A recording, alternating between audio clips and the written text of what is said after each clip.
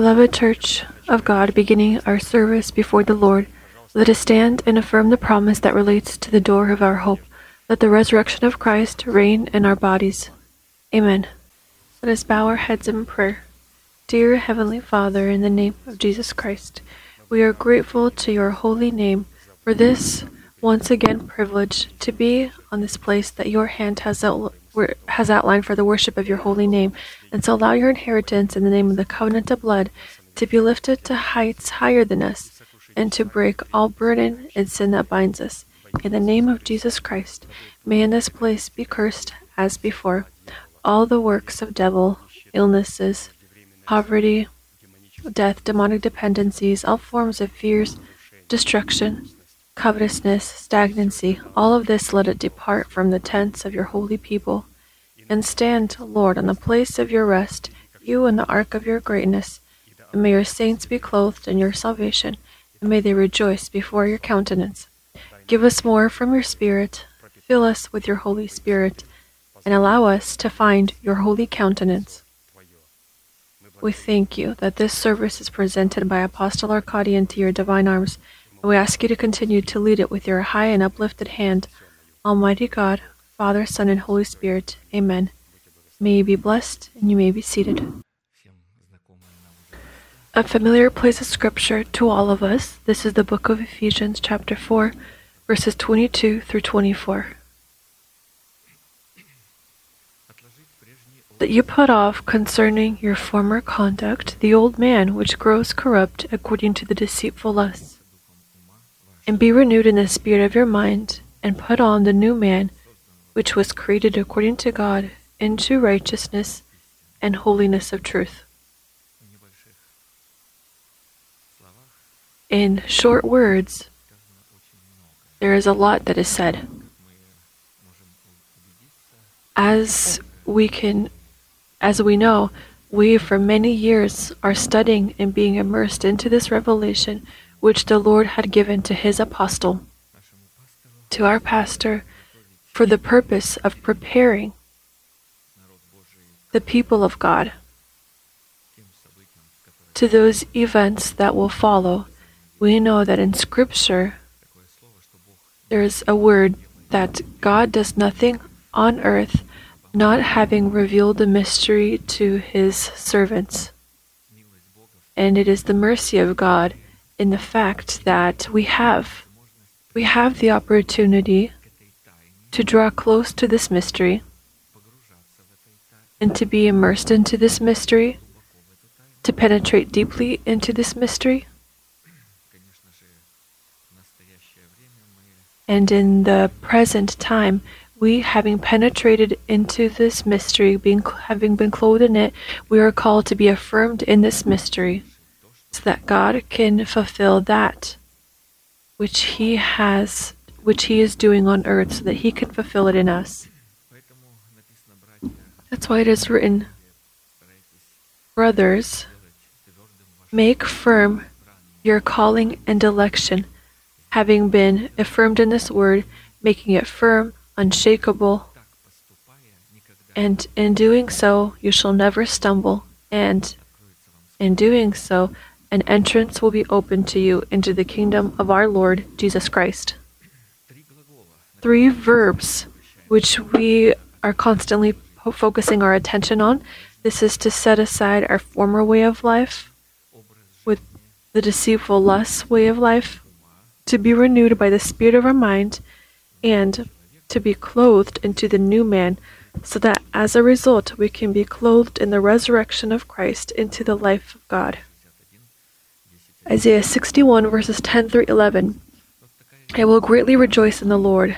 This is the reaction of those who understand and realize that God has given them and has uncovered His mystery, has allowed them to step into this beauty, this depth, having been immersed into this revelation. And the result will be this: I will greatly rejoice in the Lord. My soul shall be joyful in my God, for He has clothed me with the garments of salvation. He has covered me with the robe of righteousness, as a bridegroom decks himself with ornaments, and as a bride adorns herself with her jewels. For as the earth brings forth its bud, and the garden causes the things that are sown in it to spring forth, so the Lord God will cause righteousness and praise to spring forth before all the nations. And this will be expressed in these garments, which is the linen pure and bright, which is the righteousness of saints.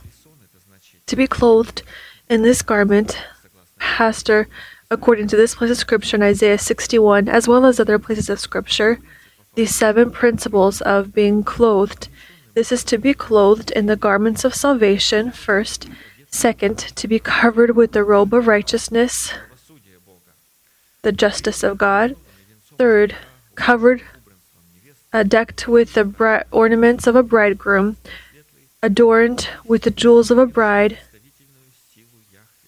adorned with wedding garments, and putting on the linen that is pure and bright, and having accepted the representative power of Yahweh of hosts. And we have stopped to study the robe of righteousness and impart the measure of that price for which we must pay a price for in order to be clothed in the robes of righteousness. And we have stopped to study the 7th price, the price for the right to be clothed in the robe of righteousness in order to practice the justice of God is being clothed in redemption that is yielded in the observance of the Pesach of the Lord according to the statute established by God.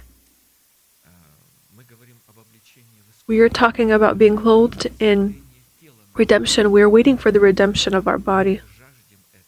We are waiting and longing for this. We are continually thinking about this. We strive in order to be clothed into this redemption.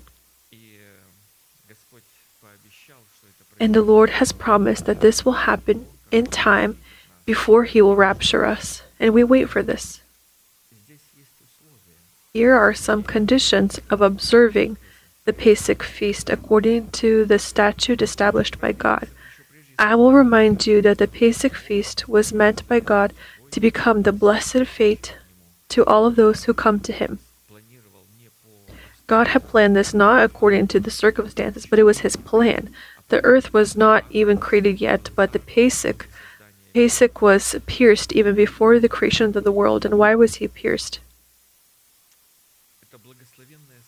This is the blessed fate of all of those who come to God, in which God received the opportunity to practice judgment over His enemies who persecute His chosen remnant. God has enemies, and He wants to fulfill His judgment over these enemies. And the essence of the inherited promise is contained in the Pesach feast, or rather, the definition is in the legal right to leave out of Egypt.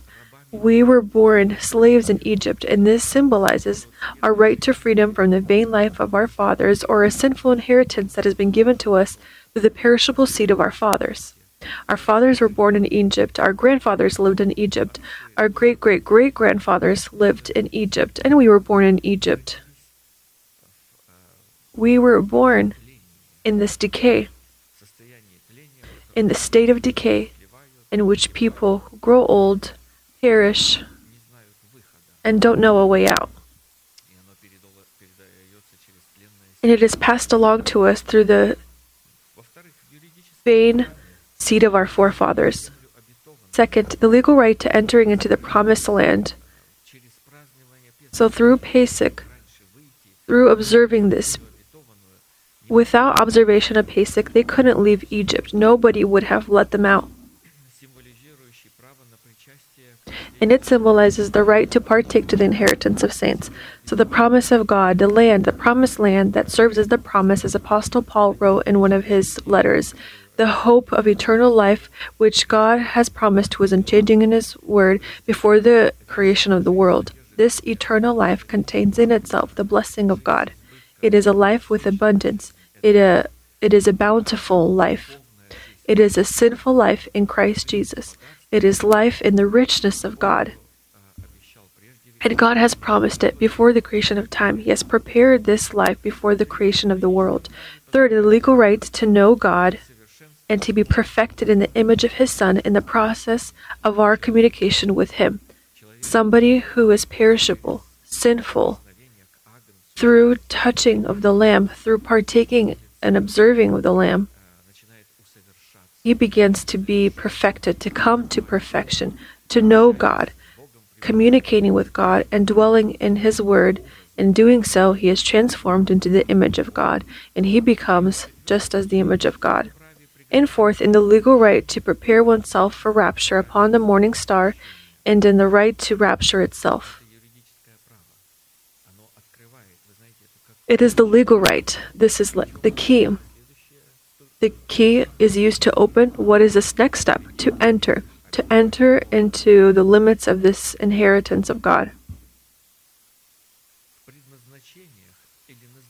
In the purposes of observing Pesach, which yield our inheritance and fate in Christ Jesus, we receive or we gain, we inherit first protection from the just anger of God, with simultaneous bringing to the judgment of God to fulfillment over our enemies.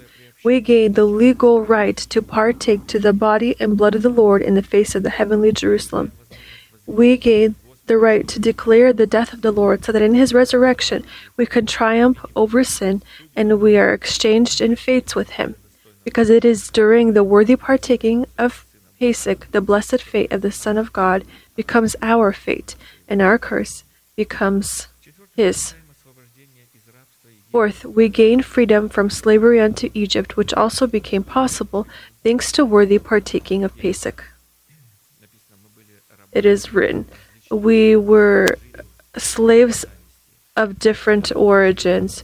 We lived in a kind of state, not even understanding that we are living in slavery. But the Lord frees through observance of Pesach.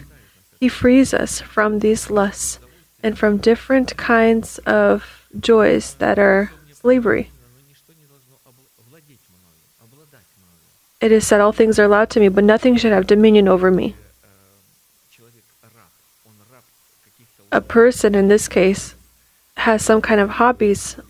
We talk about some kind of hobby, some kind of tasks or things. And he says, I see no other way out. But the commandment tells us this, but he says, well, I'm used to this particular hobby. And so through observing a Pesach, we become free from these kinds of lusts and different kinds of hobbies and tasks. We gain the right to healing from illnesses, as is written, Psalms 104:37. He also brought out the Israelites, and there was none feeble among his tribes. That doesn't mean that they were not sick in Egypt. But God, when they came out, they believed, and they were baptized into Moses.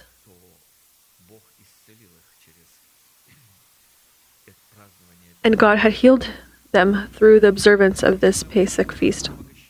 6. We gain the right to becoming enriched in God, which also happens through the result of our worthy partaking of Pesach. We're talking about the richness of faith here. And 7th, we gain the right for the legal right to have the land in which flows milk and honey. This list can continue on, but 7 is fullness. We gain through partaking of Pesach according to the statute. We gain a certain fullness in God. And for these treasures of the Pesach feast to become a reality for us, Scripture imputed to us and the need to pay a certain price, 10 conditions that are written in the 12th chapter of the book of Exodus. This is first to separate the Pesach lamb, to remove all leaven from the home. Third, to sprinkle the blood on the doorpost and the lintels of the doorpost, to bake the whole lamb in fire. 5, to gird oneself with a sash. 6, to put shoes on the feet. 7, to take a staff in the hand. 8, to eat the whole lamb wholly. And 9, to eat it with bitter herbs. And 10, to eat the lamb with haste. I will remind you that the first condition talked about the requirement that it had to be 1 year old, the lamb had to be 1 year old, the male gender, and without blemish. We talked about how the male gender points to the fact that we have died to the authority of the old man. When a person refuses to submit to the old man, 1 year old, this means that this person is led by the Holy Spirit. He has entered into the year of the redeemed and has become a part of the body of Christ. And this is the year of the redeemed, 1 year old. it points to being led by the Holy Spirit. And he had to be without blemish. We become blameless or unblemished through faith. By faith, we accept this blamelessness and justification as a gift according to grace, irregardless of the works of the law. The second condition or requirement needed for partaking of Pesach, it was necessary to remove all leaven from the home and to prepare the breads. Leaven is that all that is fleshly, to remove all that is fleshly, or rather, more specifically, fleshly thoughts. To remove from our home, we are the dwelling of God. To remove from our essence all lies. Leaven are those things that are lies. When a person in his infancy, he leavens his human thinking, and we ought to labor so that we can get pure flour. That means we have to get the pure teaching and apply it in our life. We having a tendency, when we have been born of God, having been infants and carnal, we try to interpret this word of God according to our own ways, how we see fit.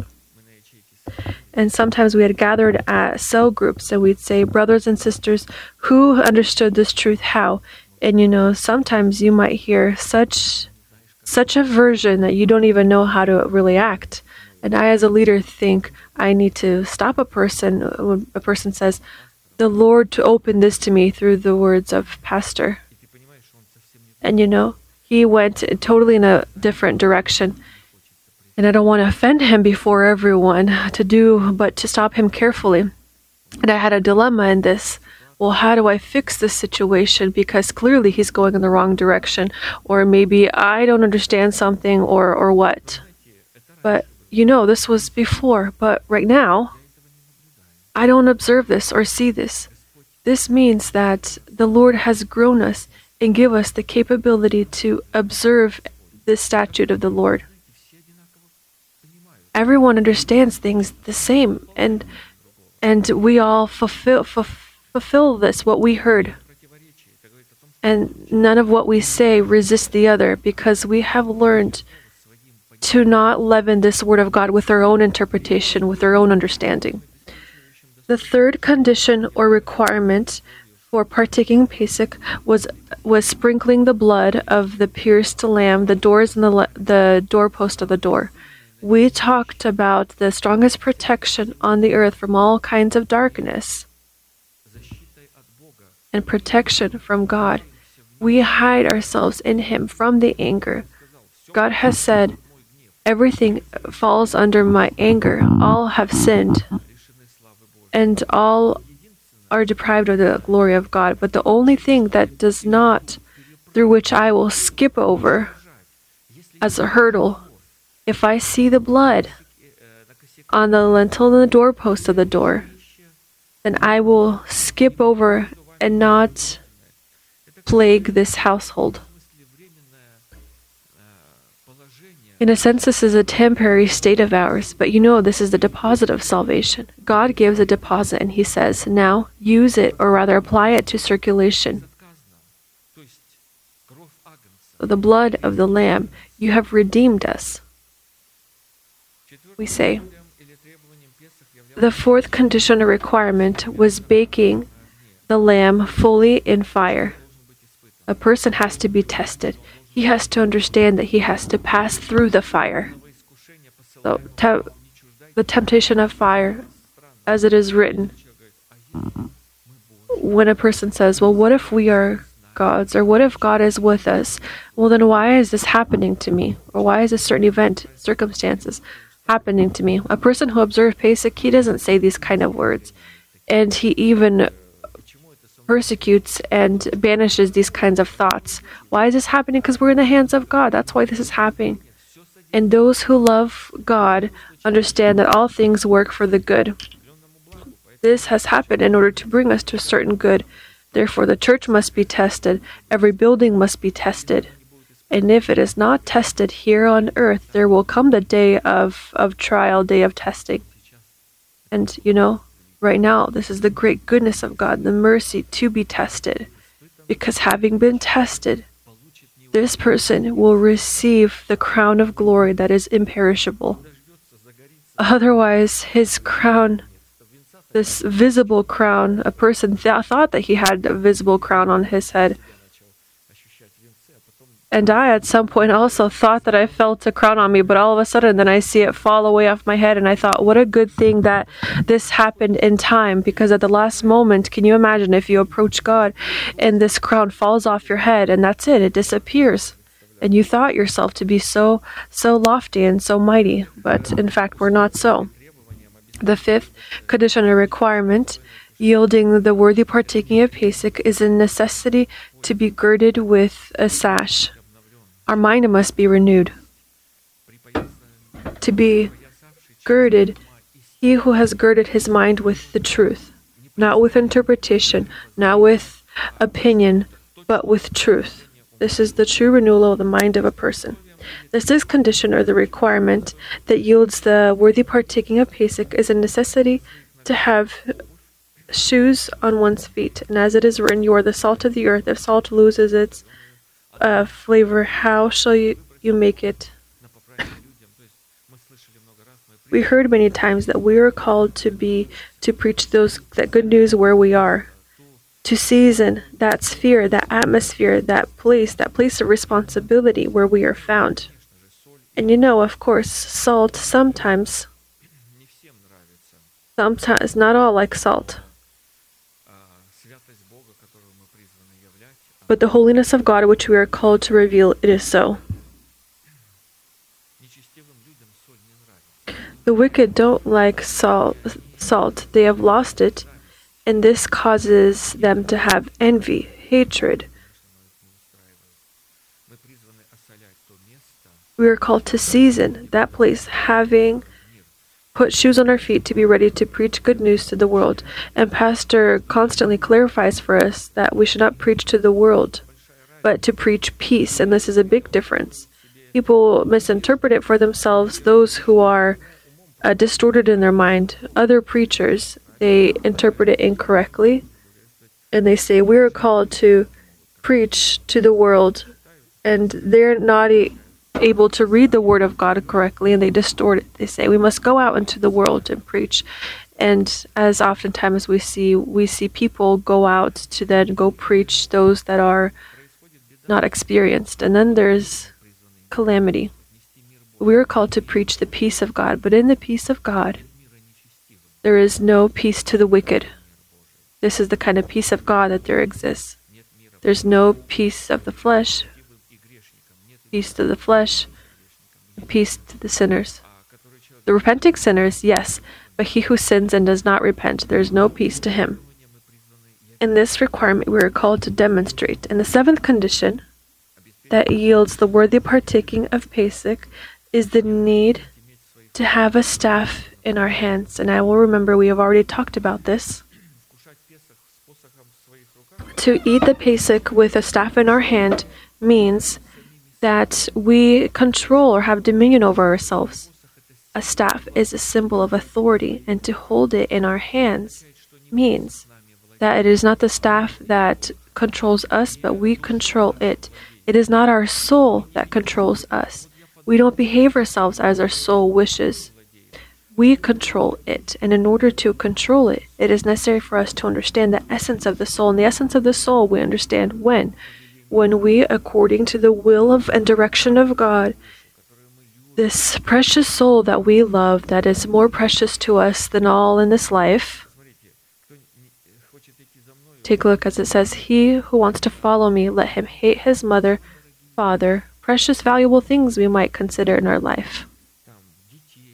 Let him leave his children. People say, wow, this is impossible. People who meet with these words, they say, No, I can't. I want eternal life, but in order for me to do this, I can't fathom. But of course, they don't understand what this means. They're scared of these words. And then it also says, and you must despise your whole life, and he who does not despise cannot be my disciple. And this word is not meant to those who have just been born again. The flock has to go far into the wilderness someone who is dedicated, loving God, who searches for God. And then God says, if you truly want to follow after me, if you want to be my disciple, and if you want to dedicate yourself fully and become my body, my bride, my essence, and to become one with me, and to share all of eternity with me, then cast your soul. When a person casts it, then all of a sudden we see the serpent. Now God teaches us, take it by the tail, and to hold the staff in our hand is this revelation of control, understanding what our soul is according to its essence and how we must grasp onto it through our proclamations. Everything is boisterous all around. Everything is destructed in ruins, and it seems one more step or one more second and I'm going to perish. And in this moment, a person begins to proclaim, Heavenly Father, I thank you that you have redeemed me. And then all of a sudden, the sun rises, the birds begin to sing, the stars shine, everything goes to life, and the staff is found in our hands, and we must hold it. And he says, now this is no longer your soul. This is the staff of God. With it you will create signs and wonders, meaning God will create and do signs and wonders in your life. And the eighth condition, which we are going to stop to study today, this is to eat the lamb fully, baked in fire. We should note right away that the fulfillment of the 7 previous requirements already transformed a person. If we have fulfilled all of this, then we've already become like the Lamb. We have resembled Him. We've done a lot already. And now look, we have 3 more conditions to fulfill.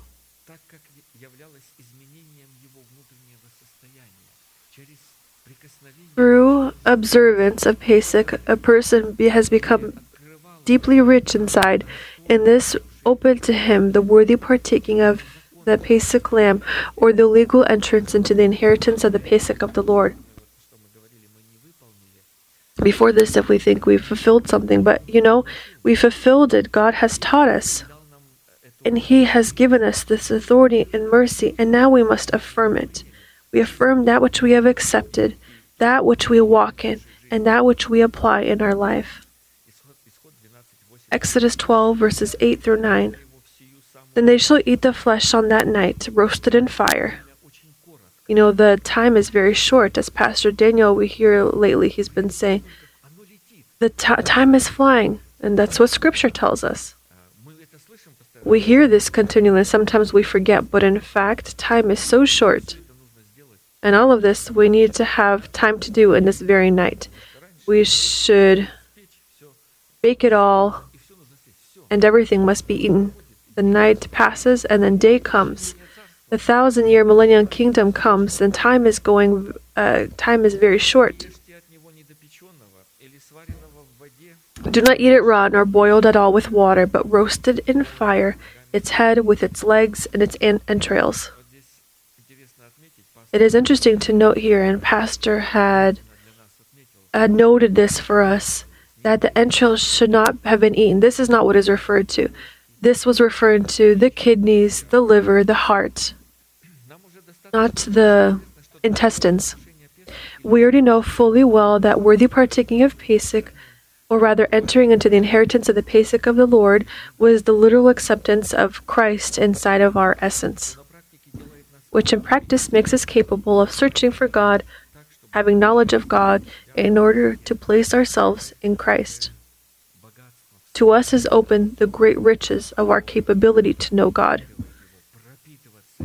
to be filled with Him, to become one with Him through partaking to this Pesach, and as a result to offer fruit of the Spirit that is called to be expressed in declaring the perfection of Him who has called us from darkness into His wonderful light in the time and limits that He has presented for us. So is it true that in this flesh, in this decaying body, in this having this old man in us, can we declare perfection? Yes. 1 Peter 2:9, but you are a chosen generation, a royal priesthood, a holy nation, his own special people, that you may proclaim the praises of him who called you out of darkness into his marvelous light. Perfection is in the fact that when we are found in this body, when we are found in this body that might be sick, that might be in ruins, that might be in a very disparaging state, but a person says, I know that my Redeemer lives. This is the perfection that is in it. I was thinking, all things are going well with me, that I shall not be shaken. But you have hidden my face, and I was found in doubt.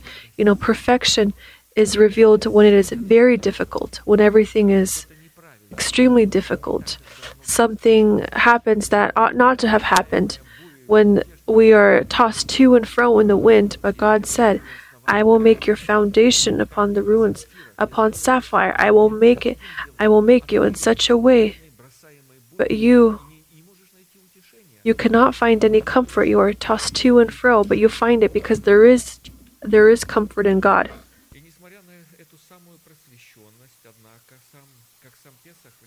Pesach in the face of Jesus Christ, as well as eating of the Pesach, still remains a great mystery, great sanctification, and a great stumbling for some people, and a great hope for our nations. And this is the richness that is uncovered in it.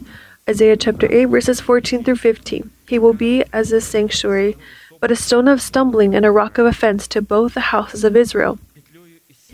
As a trap and a snare. You remember, there's two sides. Why two houses of Israel? Yes, there were Israel and Judah, but the people of God are separated into two. This is religiousness or asceticism, and on the other hand, the opposite of it. If a person doesn't go out to the center, doesn't end up on the path of truth that is found before these two polar opposites, take a look at what will happen to him. He will be as a trap and a snare to the inhabitants of Jerusalem, and many of them shall stumble. They shall fall and be broken, be snared and taken. Not many find the narrow gate, many walk the wide path, many are found in these two polar opposites, because they don't want to pay a price, because they have not loved the Lord, and they will stumble. They will fall and be broken, be snared and be taken. In his time, when Jesus had tried to uncover this mystery about his purpose, then not only was he met with the misunderstanding of the religious elite of Israel, but a multitude of his disciples were also confused and had left him. John chapter 6, verses 53 through 68. It's a long place of scripture, but we will read it. Then Jesus said to them, Most assuredly I say to you, unless you eat the flesh of the Son of Man and drink his blood, you have no life in you. Whoever eats my flesh and drinks my blood has eternal life, and I will raise him up at the last day. For my flesh is food indeed, and my blood is drink indeed. He who eats my flesh and drinks my blood abides in me, and I in him. As the living Father sent me, and I live because of the Father, so he who feeds on me will live because of me. And many of his disciples, when they heard this, they said, it would have been better for them to be quiet, because they didn't understand, and they begin to be angered. They begin to speak out against it.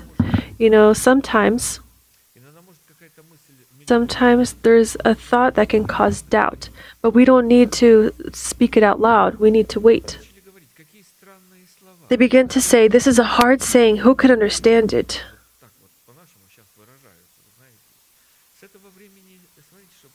And take a look. Many of his disciples went away and no longer were with him. They just then began to miss church services. You know how dangerous. They don't understand something. And then they begin to miss services, and then, maybe not right away, but after some time, they stop. They begin to be separated. This snare began to grab them and take them away from the church. When Jesus turned to the 12, he said, Do you also want to leave? Simon Peter had answered him, Lord, who do we go to? Where else can we find this word? We can't find it anywhere else. It's impossible. You have the words of eternal life. God has placed this into your heart. You are speaking these words. You have these words of life. Where else can we go?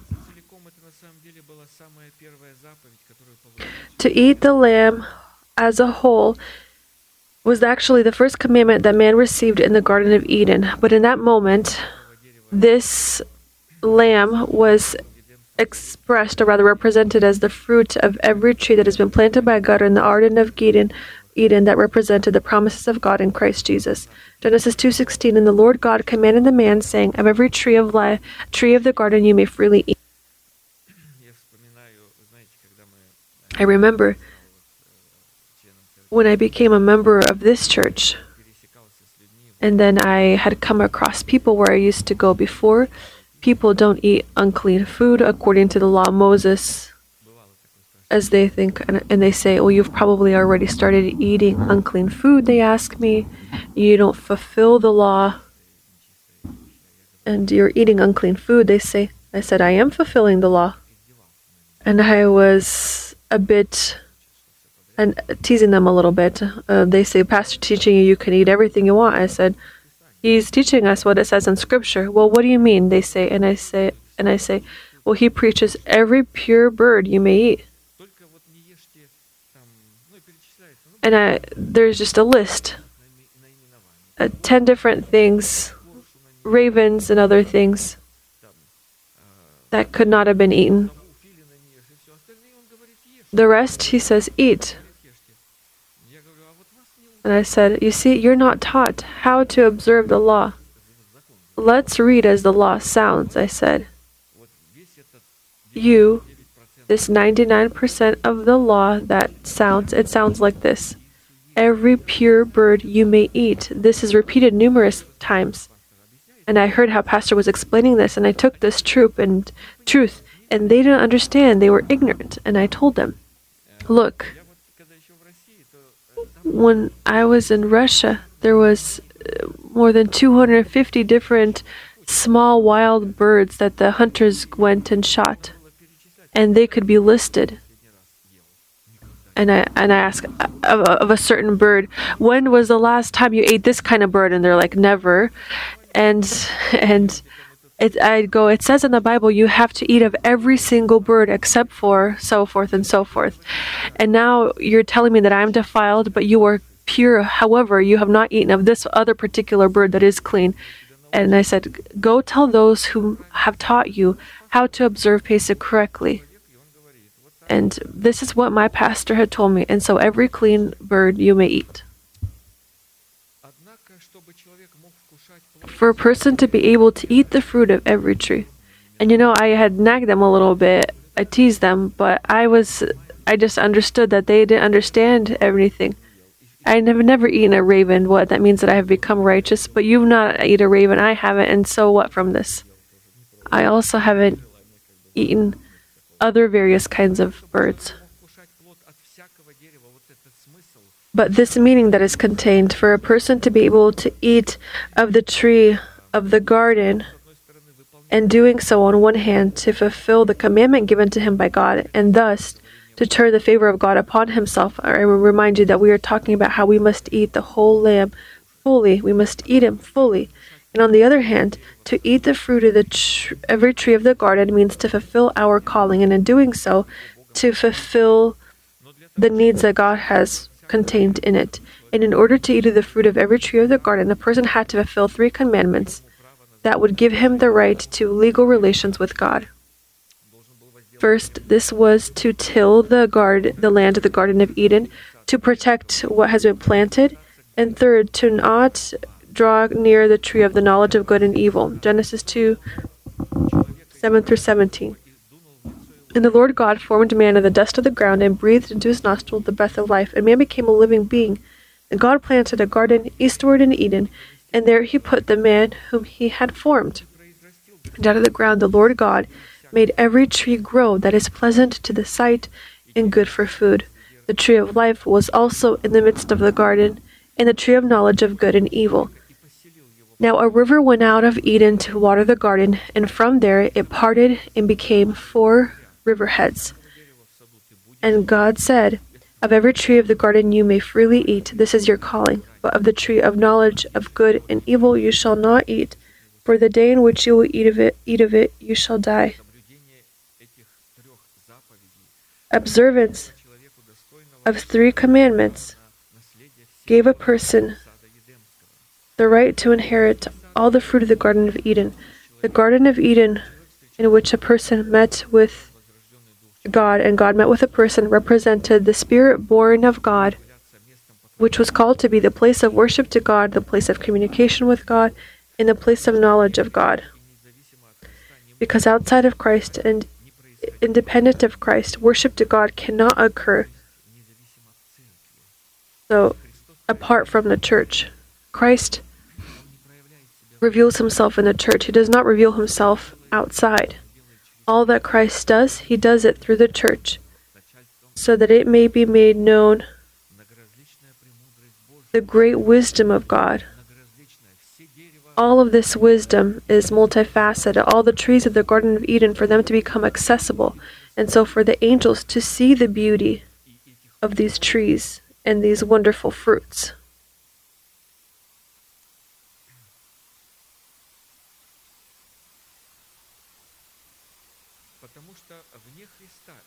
Because outside of Christ and independent of Christ, there can't be worship to God. True worshippers, John 4:23. But the hour is coming when true worshippers worship God in spirit and truth, for the Father is seeking such to worship him. Without having knowledge of truth and our partaking to the body of Christ, which is the true Garden of Eden and a place of worship, a person will never be able to eat of the Pesach worthily, and will eat of it in judgment to himself, not discerning the Lord's body, as it is written in 1 Corinthians 11:29-30. For he who eats and drinks in an unworthy manner, eats and drinks judgment to himself, not discerning the Lord's body. For this reason many are weak and sick among you, and many sleep. A very sorrowful picture, but in this is also the mercy of God. It is sorrowful that people do not come to achieve the riches that is contained in the observance of Pesach. Based on the fact that to eat the lamb baked in fire means to discern the body of the Lord, we must understand what the body of Christ is. We will define what it means to discern and understand. Otherwise, we will not be able to discern, or rather understand, about the body of the Lord if we don't understand the meaning that is contained in it, that is in the rank of a commandment, that the fulfillment of which will affect if we turn ourselves into vessels of mercy or vessels of wrath. Job 34, verses 1-4. Elihu, this is a person who represented the image of God. There were 3 friends, Job and Elihu, who had appeared. He said, "Hear my words, you wise men. Give ear to me, you who have knowledge. For the ear tests words as the palate tastes food. Let us choose justice for ourselves. Let us know among ourselves what is good." Urim and Thummim. According to these ancient words, those that are discerning before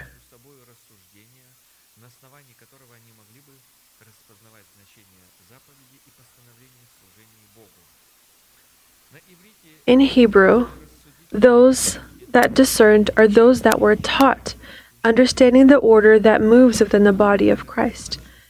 However, the multifunctionality defining a person who is discerning is so great that there needs to be mentioned some of the definitions of the word discern, as our pastor says. It has a deep meaning contained in this word. And we, hearing this word, remembering it, and penetrating into the depths of these words, we begin to penetrate into the depths of this lamb. Because to eat the entrails is to penetrate deep into the depth. There is the image of the limb, and there was that which is on it superficially. Our goal is to go penetrate, so we don't just eat the outside, the head, the legs, but also the entrails, everything that is inside. We must penetrate deeply. Discerning is one who has knowledge, knowledgeable, understanding the order. These are not infants. These are not those that are swayed by all kinds of winds of teaching. They are spiritual. They are those that are taught by God. They are disciples. They are those that are found in the order of the body of Christ, those that have been known by God and those that know God. The Lord has known. This is a seal upon these people. The Lord knows those who are His. Those that search for God. Let him who is holy be holy still. Those who search God. They are those who have acknowledged the truth. They are those that worship God, that call upon God, that ponder upon their path, that walk prudently every time we go into the house of God. We look at what mood we're going with, what kind of heart. Do we go with desire? Remember, we talked about how we must enter into the house of God in such a way so that we come to listen.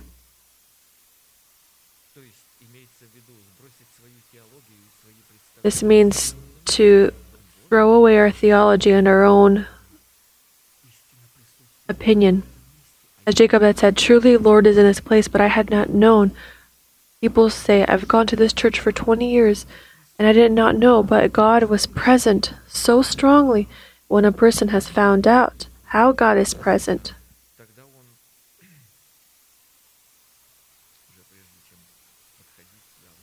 And before coming here, he is going to ponder upon his path. Discerning are those who listen to God, who understand righteousness, who distinguish good from evil and the voice of God from other voices, those who know the truth anointed by the Holy Spirit. Those who do not have these capabilities that are verified by a person dwelling into the order of God cannot establish among themselves any kind of discernment that could be a standard according to which they could discern of the body of Christ. So then all that are going to discern how they see fit.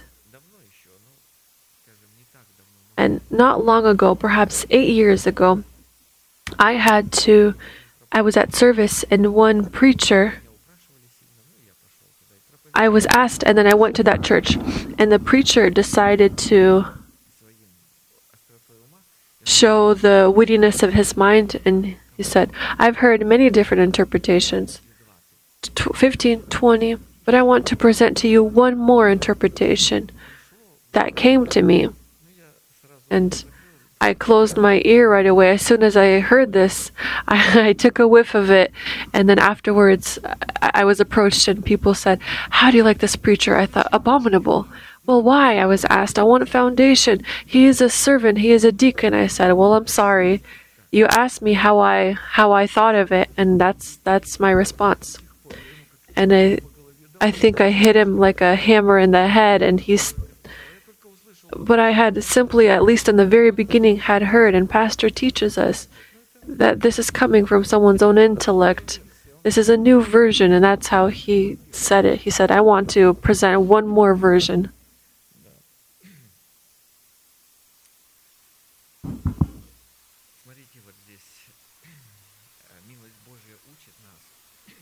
The mercy of God teaches us that this order, the body of Christ, yields the role of a disciple and teacher and builds the relations between a disciple and teacher sent by God for this teacher. A teacher that would be clothed in the dignity of a father and would teach the disciple as his son.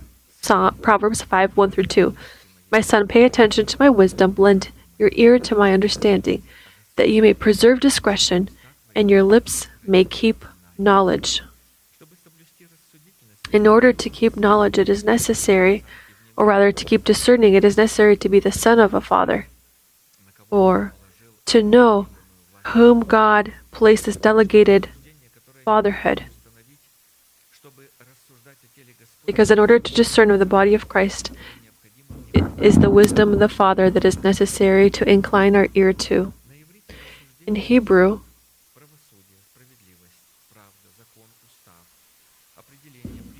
to understanding is judgment, justice, justification, righteousness, the correct work. Take a look at the broad specter of the meaning of this word understanding.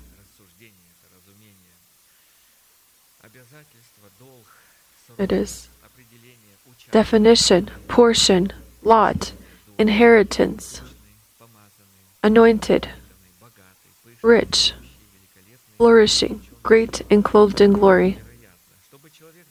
In order for a person of God to be able to establish this kind of understanding between him and his relationship to the body of Christ, it is necessary for him to show in his faith, knowledge that comes from his virtue, which is called to depict the state of his heart. 2 Peter 1:5. But also for this very reason, giving all diligence, add to your faith virtue, to virtue knowledge. Knowledge is the mind of Christ. Knowledge, vision, understanding. Whereas virtue shows a person's faith of God, which in fact is wisdom in the rank of knowledge, called to be established in order to discern the body of Christ, which is the bride of the Lamb. The body of Christ is not quite the gathering of Christians. They are those that are chosen, those out of those that are saved. The body is filled with those that tremble before the word and that live as we had heard. They move with one soul. One member rejoices, all rejoice. If one mourns, the rest mourn. These are people that are united, and this is the body. Virtue is the expresser of the faith of God. Virtue also means meant to death, or rather all of that which I am tied to on this earth. Because while I still have my own understanding, my own interests, my own vision, my own interpretations, and my own opinions, we can't even speak about the body of Christ at all. Virtue is a moral perfection. It is a superseding quality, nobility, unearthly love, thanksgiving, and the patience of Christ. This is what virtue is according to Scripture. To see the dependence of the faith of God with wisdom and knowledge that represents the mind of Christ in our spirit, I will provide one more place of Scripture that will serve as affirmation to this concept of what it means to discern about the body of the Lord in order to worthily partake of the Pesach feast. When wisdom enters your heart and knowledge is pleasant to your soul,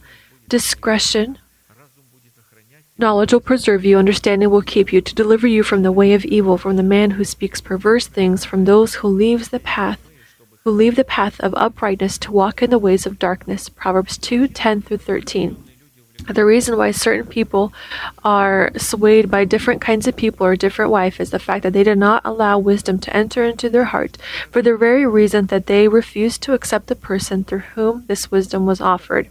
And so, returning to the commandments that was given in the Garden of Eden, to eat of the tree of, to eat of every tree and to eat the lamb fully, it was necessary to till the land of our spirit, or rather, to prepare ourselves to hearing and immediately fulfilling that which God will say. We need to define what the church is, who is the church, and what is God's order, and how God passes along His word for our restoration and for our salvation in Christ. Ecclesiastes 5:1. Walk prudently when you go to the house of God, and draw near to hear rather than to give the sacrifice of fools. For they do not know that they do evil. The congregation of saints, those who have been born by the resurrection of Jesus Christ to a new life, is the house of God, in which God dwells, in which God speaks, and in which we can know God, in which we can be fertilized by the seed of His word. And so, to till the land of the Garden of Eden for accepting the seed in the soil of our heart, in practice means to wait, to desire, and to be ready to be immediately fulfilling of the word that we hear. I know and I see that quality is evident in us. That which I see in myself, and it is that which I see in saints. And saints in our cell group, you meet with people, like even close. Even if we go out to the park, we go together, and you see a person has this already.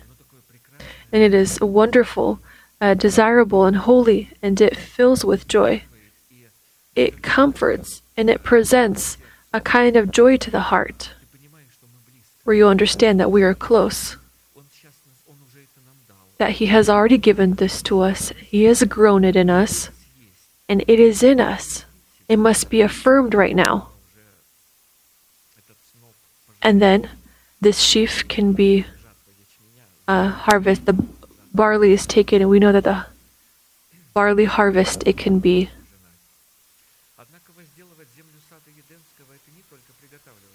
To prepare the Garden of Eden is not just to prepare ourselves for hearing the word, but also to water the word that we have heard. From which it follows that planting the trees of the Garden of Eden differs from the origin of the trees that were found outside of the territory of the garden. The Lord has risen us to life. He has risen the minerals. He has risen the earth. He has created every creation. But here, for tilling the garden is a mutual work.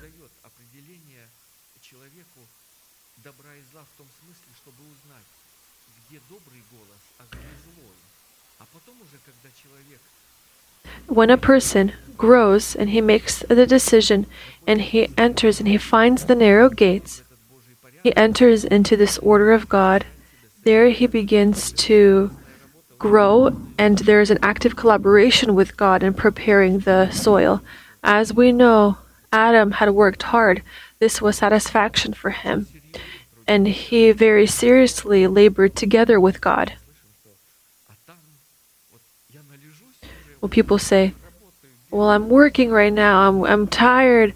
I don't have enough sleep. And some might think, when I'm in heaven, I'll get enough sleep and I will simply just rest. Turns out, no. We will need to work. We'll need to continue to work. Not long ago, we had heard, Pastor had told us, our Pastor Daniel, it turns out that we will work in heaven. Because the trees and all that grew, the land according to the word of God, was created before land was created. And God did not have sovereign relations yet with man. And God said, let the earth bring forth grass, the herb that yields seed according to its kind, and the tree that yields fruit, whose seed is in itself according to its kind. And God saw that it was good. Genesis chapter 1, verses 11 to 13. So the evening and the morning were the third day.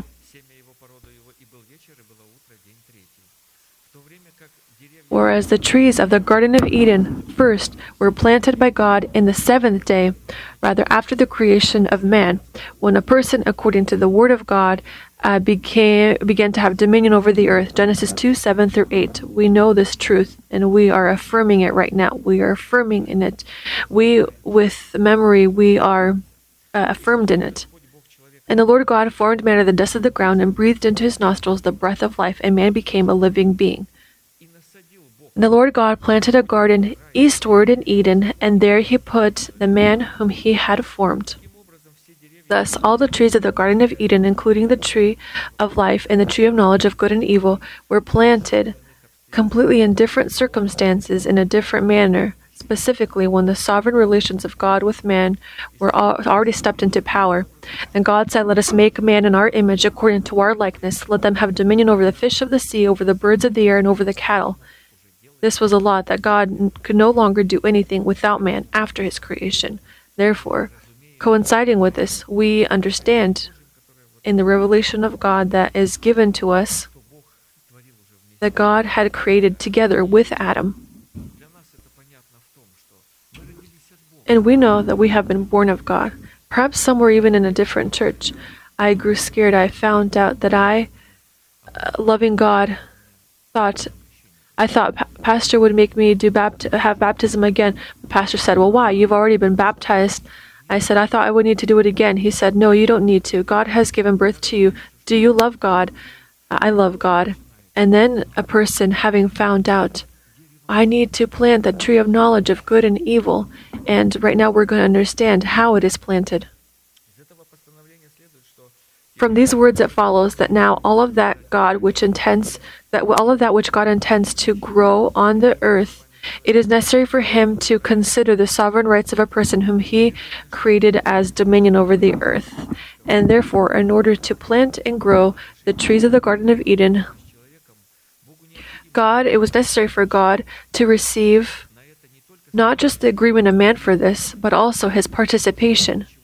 God then no longer did anything without the participation of man. And this means one thing, that planting and growing the trees of the Garden of Eden is the mutual collaboration of God with man on the irrefutable requirements established by God. And therefore, in order to eat the lamb fully in the subject of the fruits of every tree of the garden, first, it was necessary for a person to accept the Lamb in the soul of his heart in the subject of the planted seed of the word of truth, as written, Matthew 13:18 and 23.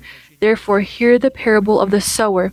But he who receives seed on the good ground is he who hears the word and understands it, who indeed bears fruit and produces. A person has heard the word, accepted it, he understands it, and it is he who understands who brings fruit. And we constantly hear the commandment of the Lord. In this fruit, we become fruitful from that knowledge, or rather from that level of knowledge that makes us fruitful, or the commandment of God moves in our life according to the measure of our knowledge of this commandment. And so this kind of work on the territory of the Garden of Eden, to both plant and accept in ourselves the seed of word, and then to till, to grow, and to keep this planting so that it could bring fruit, is the mutual work of God and man. And of course, this whole process occurring in the soul of our spirit, all of this is tied to the proclamation of that which we believe. And therefore, the action of the proclamation of the faith of our heart is eating the lamb fully, in which is contained the promise of every tree in the Eden of our spirit. Fulfilling the perfect will of God is comprised of proclaiming the faith of our heart, and consequently proclaiming the faith of our heart is the will of God and food of our spirit. God says, "Call the inexistent as existent. Do not call it as you had called it before." As one person, he works with me. Whenever I ask him, I say, "Well, how are you doing?" He says, "It's fine. I'm fine." I say to him, "Well, what is this?" And that's how his life is. It's barely hanging on. And I said, "Well, look, you're not thinking correctly. Look." And I observe, and I continue to observe him. And I don't know if he respects me as a Christian person, or sometimes in conversation, I see he begins to ask questions. And I say, "Don't say I'm fine, because then this is going to be for you all of life. Say, I'm doing wonderful." He says, "Dima, well, that's not so." And I said, "Well, you, by the faith of your heart, God has given us life and blessing. Begin to speak." Next time I come and I say, "How are you doing?" He says, "Good." I see his eyes are shining. I say, "Wonderful." And we don't know who these people are until the end, but perhaps this is one of those people where the time will come and God says, "I have found for myself 7,000. They had not worshipped before Baal." Who knows? We don't know until the very end who these people are. Jesus said, "My food is to do the will of him who sent me and to finish his work." And so we, in summary, looked at the principles on the foundation of which are called to occur relations between man and God and man. We accept the seed, we begin to proclaim. We see these relations with God, in which we are called to worthily partake of the Pesach lamb. This is the tilling of the land, the process of which includes the preparation of the soul of our heart and accepting the seed in the fruit of the Spirit. The next one is to protect our Eden from entrance from any kind of foreign thoughts. And so to protect the land of the Garden of Eden and the subject of our heart means to protect the door of our lips. And here it is very important to never allow any kind of word of unbelief to escape from our lips, because it is Satan who tries to penetrate through these. And even if we have released them, we must call them back. Any kinds of words of doubt, unbelief, we must remove them, and in such a way to return. God has taught us to do this according to his mercy. We must observe that which we proclaim with our lips, or what kind of seed we sow through the faith of our heart and proclamation of our lips. Because whatever kind of seed we sow, and there was one moment during the pandemic, and I called Pastor during this moment, and it was such a difficult circumstance that I said, "Marina, I'm going to talk with Pastor, be nearby and write everything down, because this is so critically important that I will need to fulfill everything that he says." The circumstance was difficult, and I don't know how to solve it in life, and I don't want to miss anything. And I need to fulfill this commandment fully, 100%. Marina was with her phone, and I turned on Pastor, and I began to tell him my circumstance. And it's as if I had spoken words, and then all of a sudden understood that what I was saying was incorrect, and I stopped. And Pastor in that moment understood and began to instruct me. And praise God that we have this. We have people who can stop us, and we have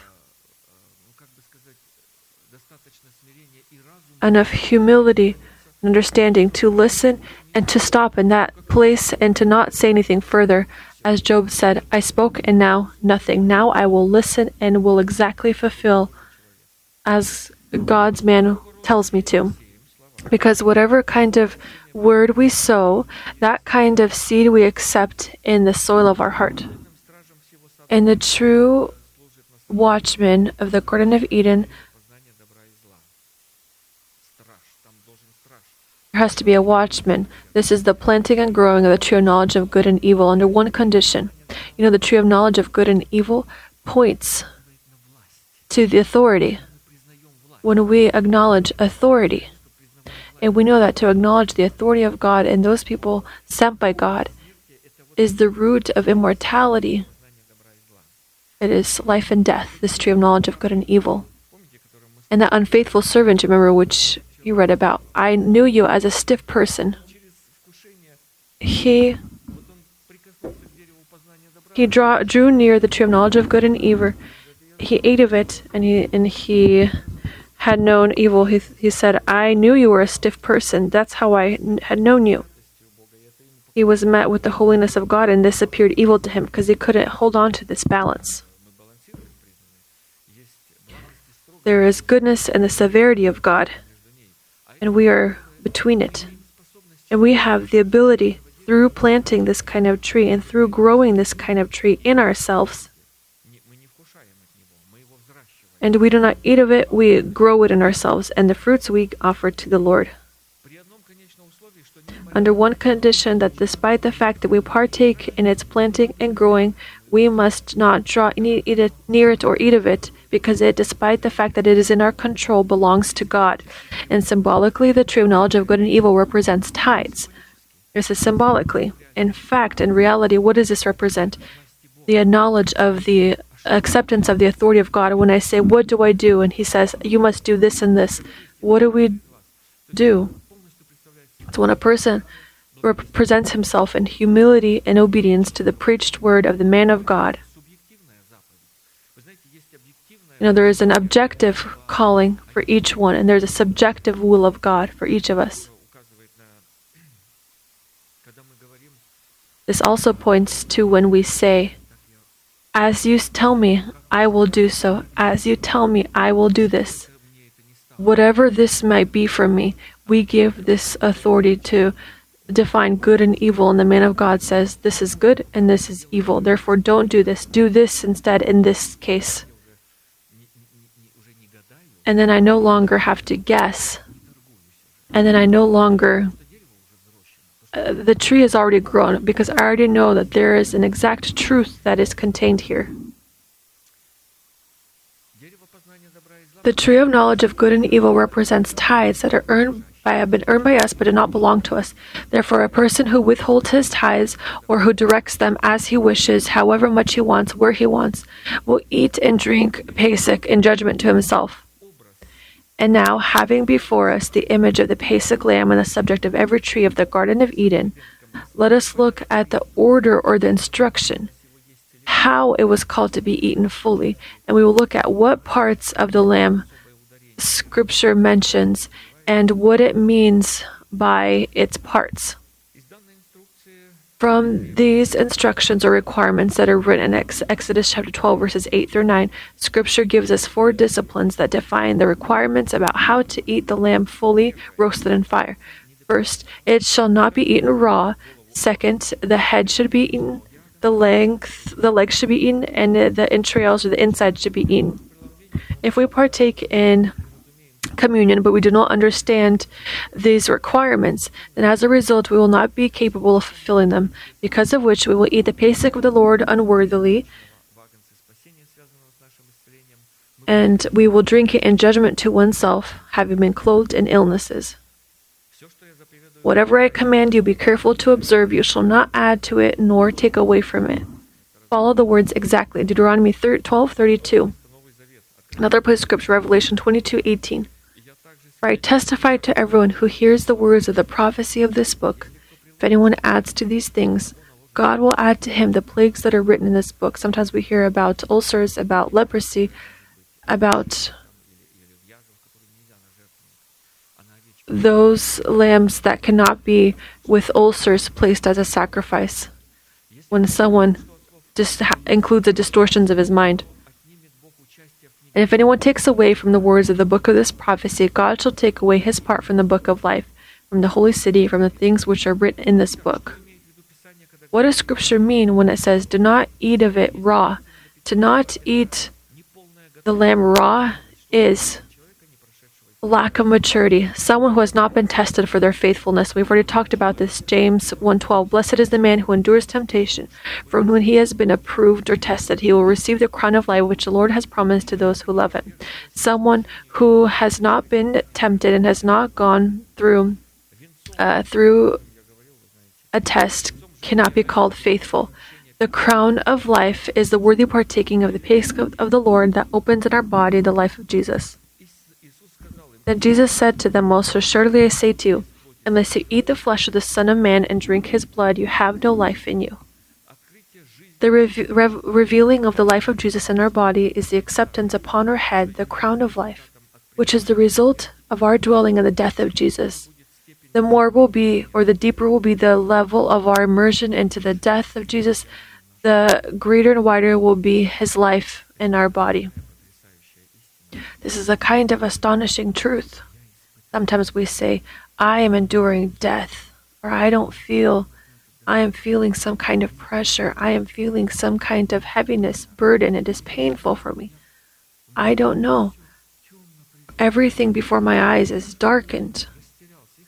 I'm lost, and it's good that we're lost. It's easier for us to be regulated, to conduct sanctification. And when you feel that you are so smart, I feel that this is correct, I feel that that is that. Well, how can you be sanctified if you yourself feeling all this? But when you no longer feeling anything, when the life of Jesus comes, then this is going to be a kind of burst in our body when he comes to be glorified in his saints. So we hear that this is soon. we are so very soon that something like this will happen. And He was hidden and glory will come. Right now we are in this ash. We are, like Pastor had explained to us, in this death, in this tomb. And someone might say, oh, everything is good for me. God is good. The life of Jesus is in me. They might say, the life of Jesus, it is ready to be revealed in the end times, and we have drawn to this time. To eat the head, the next one. To eat the head means to represent, or rather accept the delegated authority of God. There is an order in the church. Everyone knows whom to listen to, who to ask, where to go. A person asks me and calls me and says, Dima, we for now are not going to go to cell group, we're going to go to a different one. I say, wonderful. When I hear a person call and say, this is wonderful, we are all under one banner, but there is the order of God along which we are called to move. I want to go to that cell group, and I then go and begin to go, this isn't correct. This is not a blessing for the body. When a person has called, I thought, oh, what a blessed family, what a blessed brother. He will be successful in God. This cell group is good. The different time that they gather, that's great for him. And there is the correct relocation in the order of God. Acknowledging and submitting to the delegated authority is to eat the head of the lamb, to accept the delegated authority. This makes our proclamations legitimate, giving God the opportunity to be our shield and our defense. Psalms 91:2. He is my refuge and my fortress, my God, in Him I will trust. He who dwells in the secret place of the Most High shall abide under the shadow of the Almighty. If our proclamation is legitimate, then we proclaim before God whom He is.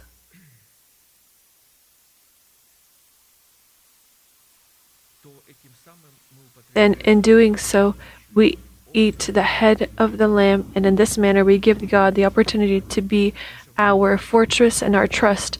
Our time is drawing to a close, so I will go quickly.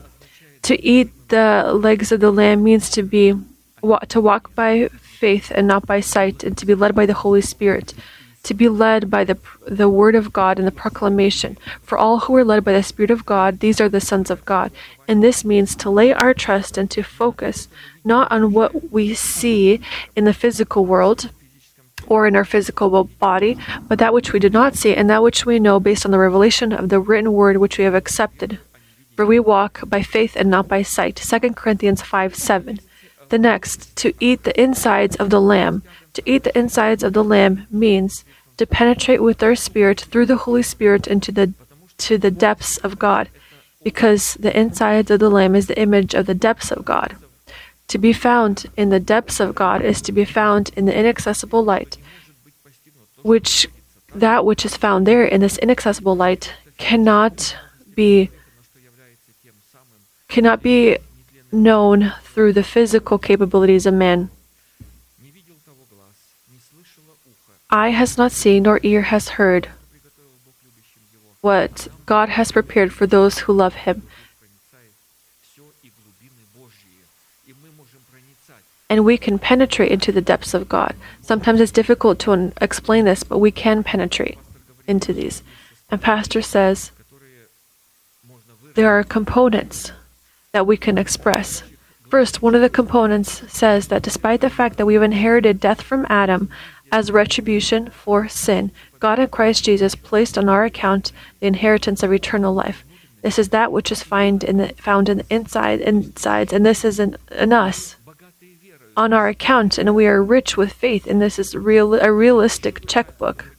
This is a realistic account, and we understand the greatness of God and the riches of God which He has placed in us, which He will reveal further.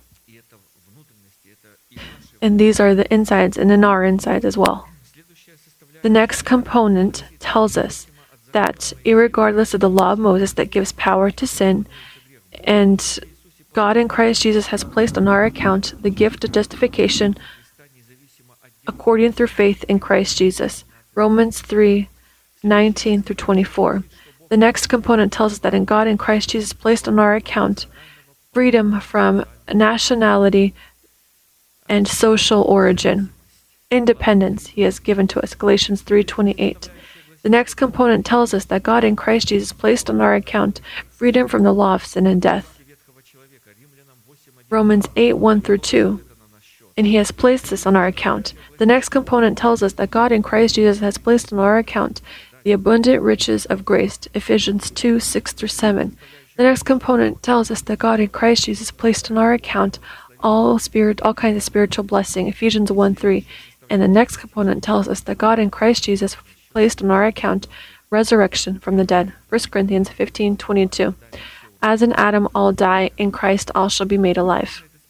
And of course, this list could be continued, and that which God reveals to us through the Holy Spirit, that which He has revealed to us, that God intends to clothe our bodies in the resurrection of Christ.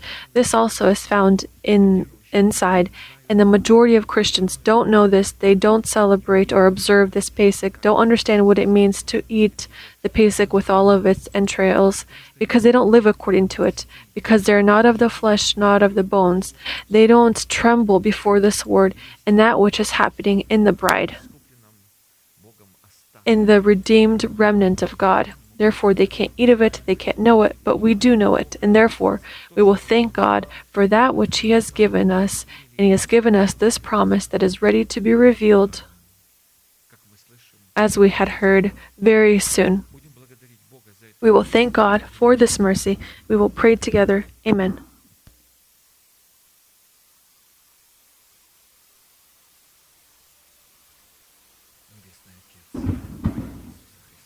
Heavenly Father, in the name of Jesus Christ, we thank You. We thank You for Your greatness. We thank You for the riches of Your goodness. We thank You for this place upon which You have placed our feet. Lord, it is You who has brought each of us into this place. We were as sheep that were lost. We had looked for this voice. We desired to be in Your order. But even with our mind, not knowing this fully, in the depths of our soul, we had desired for this. We had searched for this, and You had revealed this divine order for us.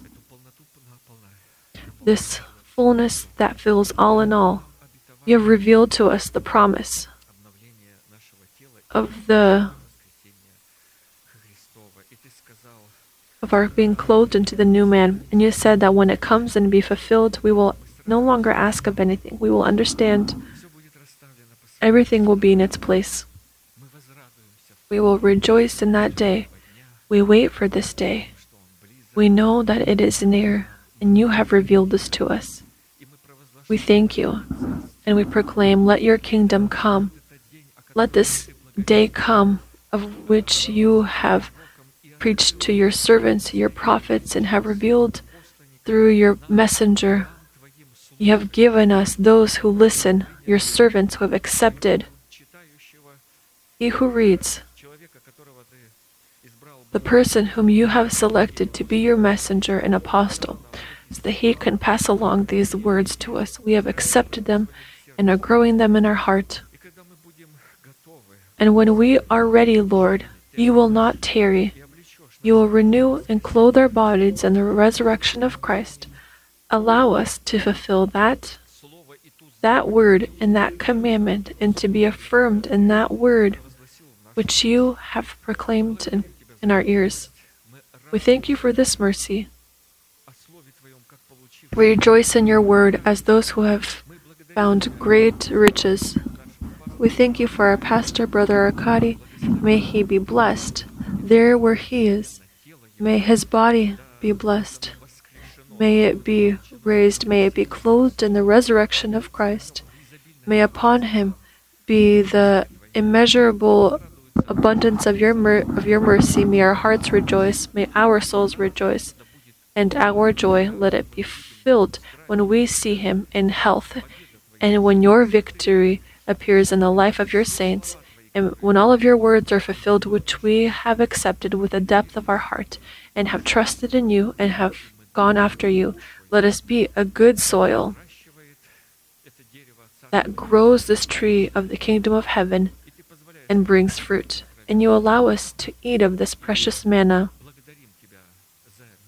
And we thank you for your mercy to come and touch and penetrate into the insides of the Lamb. Almighty God, Father, Son, and Holy Spirit. Amen. Our Father, hallowed be your name. Your kingdom come, your will be done, on earth as it is in heaven.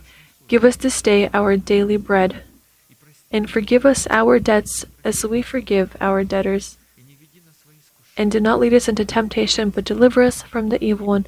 For yours is the kingdom and the power and the glory forever. Amen. And let us conclude with our manifestation. Now to him who is able to keep you from stumbling and to present you faultless before the presence of his glory with exceeding joy. To God our Savior, who alone is wise, be glory and majesty, dominion and power, both now and forever. Amen.